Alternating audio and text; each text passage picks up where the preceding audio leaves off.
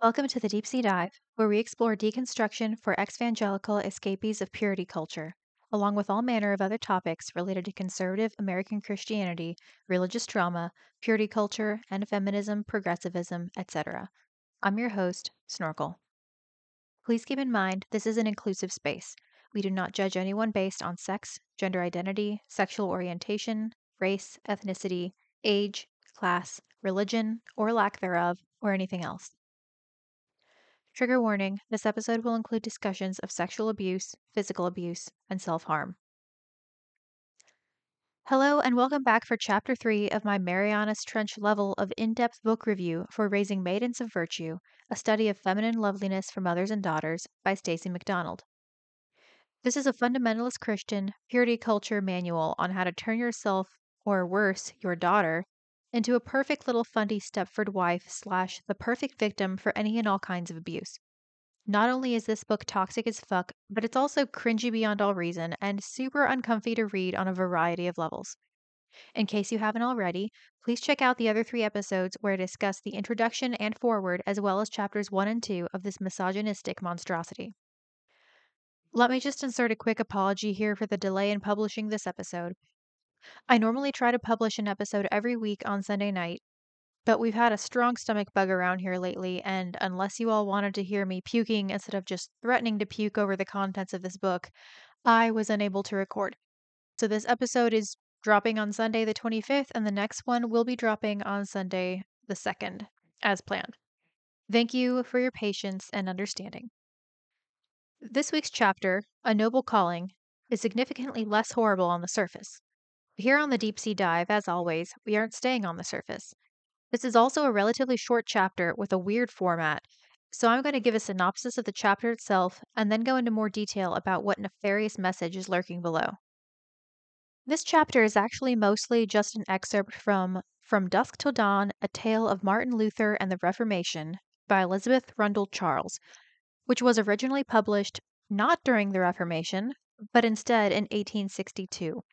It was republished in 2003 by Books on the Path, which I could not find any information about online, but interestingly enough is the same publisher that published this very book, Raising Maidens of Virtue.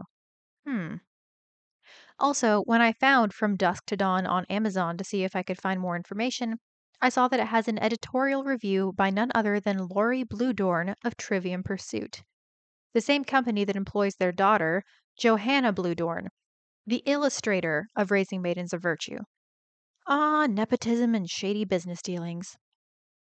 Fundies and nepotism name a more iconic duo, right? But enough about that. Let's get to this excerpt. Quote, "In this story, we peer into the heart of Agnes, a young girl who lived in Germany during the time of the Reformation. Just like all of us, she struggles with the issues of pride and contentment." Unquote. Now, this is a quote from Stacey McDonald, the author, not from the excerpt. But okay. Pride and contentment. For anyone who has grown up even tangentially fundy or just plain conservative Christian, you've probably heard about these things before, especially in the context of working on your contentment. We'll get more into that and the implication of this whole chapter later. So, this excerpt is about a girl named Agnes. Her father is a school teacher and a preacher, and Agnes loves him very much and thinks he is utterly spectacular and amazing. But one day she's visiting her extended family at her uncle Ulrich's castle. While she's there, she's complimented on her looks, particularly her pretty golden hair and her, quote, little white hands and delicate features, unquote. Which apparently is shocking to the upper class, as Agnes is just a poor teacher's daughter and not part of the privileged class. In spite of her uncle having a freaking castle, but whatever. One day, Agnes is playing in the woods and overhears some women gossiping about her situation and her father's occupation and economic status. Like I said, they're incredulous that someone so poor and from such a lowly family could be so pretty. Agnes is understandably upset, embarrassed, and incensed over what was said about her beloved family, but she doesn't tell anyone what she heard.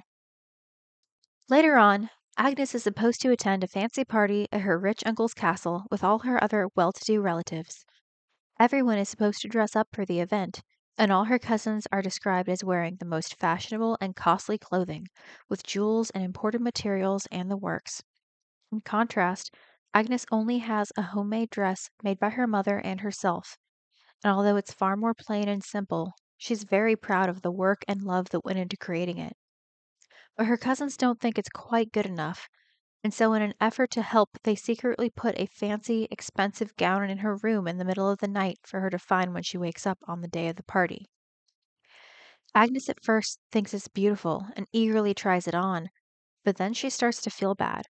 She likes the dress, but feels guilty for feeling that way, and feels like she's somehow betraying her mother and her homemade dress and her simple but happy life. Her aunt comes into the room and finds her crying over this. Her aunt reassures her that it's okay to like her homemade dress better, because it represents love, but that Agnes should still wear the fancy dress to the ball so she fits in. But after that, she never has to wear it again if she doesn't want to, because her homemade clothes are just as good as fancy things. Except not really, or they wouldn't be trying to make her wear fancy stuff instead of her homemade stuff, but whatever. So Agnes wears the fancy dress, but still feels weird about it, and then feels weird about feeling weird about it. She goes home and is ashamed to realize that her family's house is small and old and rickety, even though she still enjoys the homey touches that her mother tries to use to make it comfortable. Agnes's mother notices she's upset, and Agnes spills the beans about the dress debacle and the gossipy ladies that made her feel bad. And the next part is really hard to make sense of because the story seems to say one thing and then immediately say another. But from what I can gather, after reading it about a dozen times, old Tammy language doesn't help. The mom asks if Agnes agrees that her dad is, quote, only a schoolmaster. Agnes vehemently goes on a tirade about how she thinks her dad is the best man in the world and how it's infinitely better to pursue a career teaching children and parishioners than to, quote, hunt foxes and buy and sell bales of silk and wool, unquote. Agnes then remarks the world at large seems, quote, exceedingly hollow and crooked, unquote, and that she doesn't ever want to be a part of it or see any more of it. She then asks her mother if she's dumb for thinking this. The mother gives a weird response, saying that Agnes has encountered the devil and the temptations of the flesh, and worse, that she hasn't left them behind, but brought them with her, whatever that means. Agnes then asserts that her father's calling is the most noble, and her family's house the most beautiful and the nicest. But her mother still reprimands her and says that no, their house isn't the nicest and not the most beautiful, but it's just the nicest and most beautiful to Agnes because she loves it. Her father's calling is only noble. She said it. She said the title of the chapter, Everybody Drink, because it's the calling God gave him. So Agnes reflects on this as the story closes. Quote, I learned that what makes any calling noble is it being commanded by God, and what makes anything good is it being given by God, and that honest contentment consists in not persuading ourselves that our things are the very best in the world, but in believing they are the best for us. Unquote. Cool. So, like I said, at first glance, the story isn't really that bad. It's weird, convoluted, kind of contradictory because it seems like it's saying you should be proud, but not really. But I could easily see being able to interpret the lesson being that you shouldn't rely on outside opinions of your self worth, which is overall a great and healthy attitude. Ignore gossips, be confident in who you are and where you come from. Realize that material wealth doesn't determine someone's value, and focus on doing the best that you can with what you have. If that was the takeaway here, I honestly wouldn't have a problem. But because Stacy is Stacy, and because fundamentalism is never that simple or healthy or reasonable, we know that isn't meant to be the takeaway lesson. We know this because Stacy gave us a number of discussion questions after this excerpt, which is super lazy. The only thing she wrote for this chapter were the questions. She literally just stole an entire chapter from her publisher and copied and pasted it. Lame. And these discussion questions make it clear what Stacy thinks we should be learning from Agnes. We are asked to consider things like, what did Agnes mean when she said bitterness overcame her? Quote, what was the real reason this young maiden experienced bitterness when overhearing the women gossiping? Unquote, implying that hearing someone diss your family isn't reason enough. We are also asked to rank the following occupations in order of importance/value. Quote, doctor, president, mother, theologian, missionary, father. Unquote. While she doesn't tell us this outright, just going by the things she actually says in this book, I am confident that Stacy would have it in the order of most importance to least important: father, theologian, missionary, doctor, president, mother. Because she worships fathers and men in general, hates women unless they're mothers, hates anything modern and to do with science, and thinks women shouldn't be any of the other options besides mother, anyways. She then asks who are able to complete the assignment. I don't know about you, but I had trouble with this, albeit for different reasons than Stacy's intended audience might. I feel like doctors are extremely important, but so are both mothers and fathers. Let's just say parents in general. Presidents are also important. As we've seen, they can make or break a country. One term with Trump, and now we're overrun by Nazis. Theologians, I guess, can be important, but they're not like vital for a society, and same with missionaries. I'm all for spreading the gospel. And by gospel, I mean the teachings of Jesus, who said to love your neighbor and do unto others as you'd have them do to you. And whoever is without sin can cast the first stone. But only to people who are willing to hear it. And I don't know. There's a lot of harm caused by so called missionaries, and it's tied up with a lot of colonialism and racism, and I'm just not going to get into the nitty gritty of that today. So I guess, yeah, there's my list: doctors, parents of all genders, presidents, theologians, then missionaries. But then Stacy asks if some vocations or callings are truly more valuable or important than others. Quote, what makes a calling noble? Unquote. She said it again. Drink! I'd argue that, yeah, some are more important, but only in a certain sense. People like doctors, sanitation workers, first responders, but not police, ACAB, scientists, engineers, programmers are all vital for society as we know it to exist. But people like teachers, childcare workers, food service workers, public transit workers are also vital even if they don't get enough appreciation. And then people like artists, philosophers, entertainers are all seen as superfluous, but art is part of what makes us human. It might not be necessary to survive, but it is necessary to thrive. So, no, I don't think that you could really reasonably create a hierarchy of careers. And even if you could, the ones at the top are going to be some of the most underpaid people around. Cough, cough, teachers, sanitation workers, retail workers. Anyway, we're then told that, quote, Agnes realizes that her bitterness was the result of ungodly reaction to the opinion of others, unquote.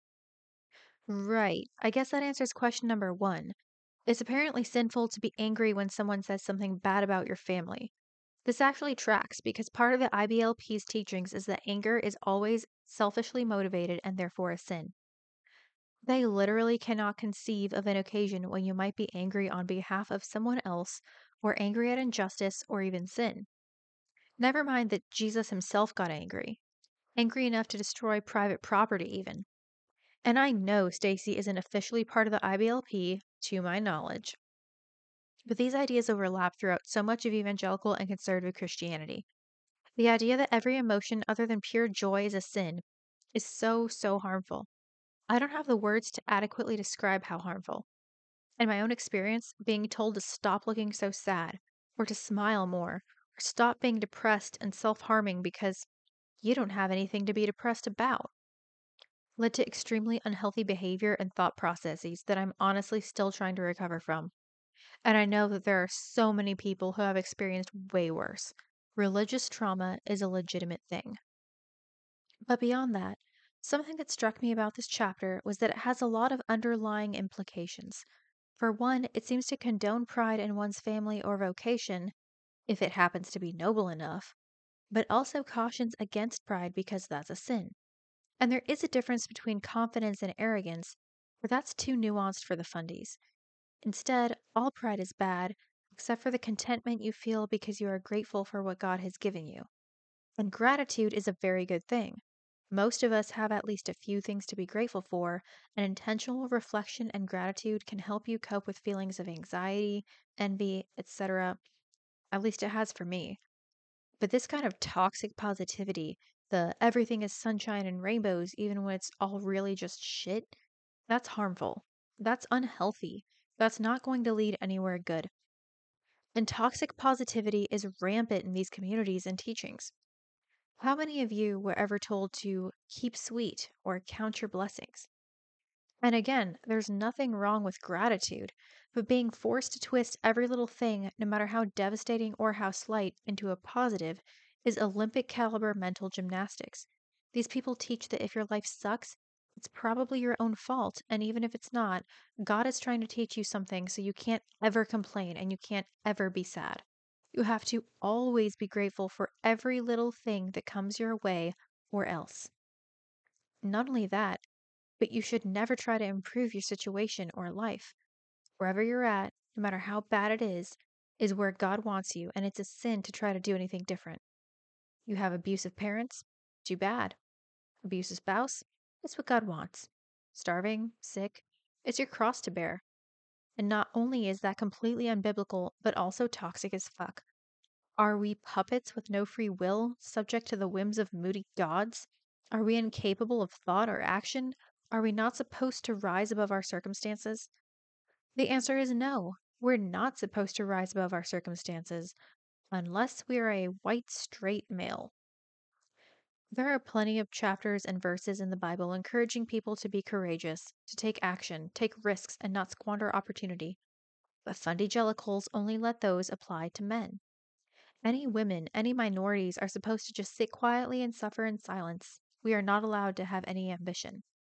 If you don't believe me, take a look at how the Bible was used to justify slavery, or how it's still being used to justify misogyny.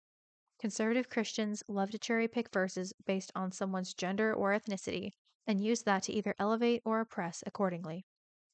Ambition, bravery, strength, cunning. Oh, that's only for men. Meekness, subservience, obedience, that's for women and slaves. Of course, this viewpoint requires one to ignore the numerous stories of Bible heroes who defied this racist, misogynist ideal. You've got women in the Old and New Testaments being bold leaders, subverting cultural and religious norms, even breaking the law, and they're praised for it. You've got men depicted as cowards and failures, lowly and oppressed people finding agency. So, this idea that, well, all callings can be noble, but wherever you happen to be is now where God wants you to be, but only if you're a woman because men are allowed to reach higher, is entirely made up. In the end, to quote the Iron Giant, we are who we choose to be. Being a stay at home mom might be the noblest calling for some. Being a scientist or engineer might be the noblest calling for some.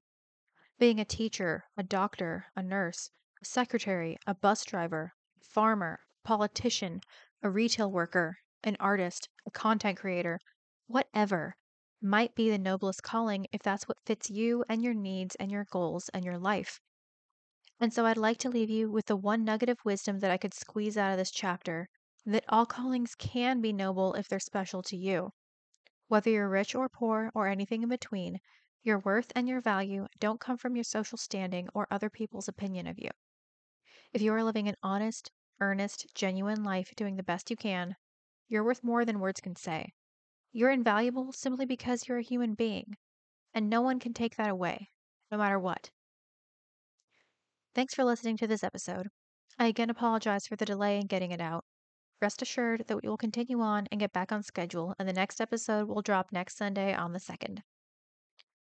If you like this podcast, please recommend it to a friend, acquaintance, family member, arch nemesis, whatever. You can find me on Reddit as u/the real snorkel and our subreddit as r/deep_letter C_dive. Thanks again for listening, and we'll see you next week, divers.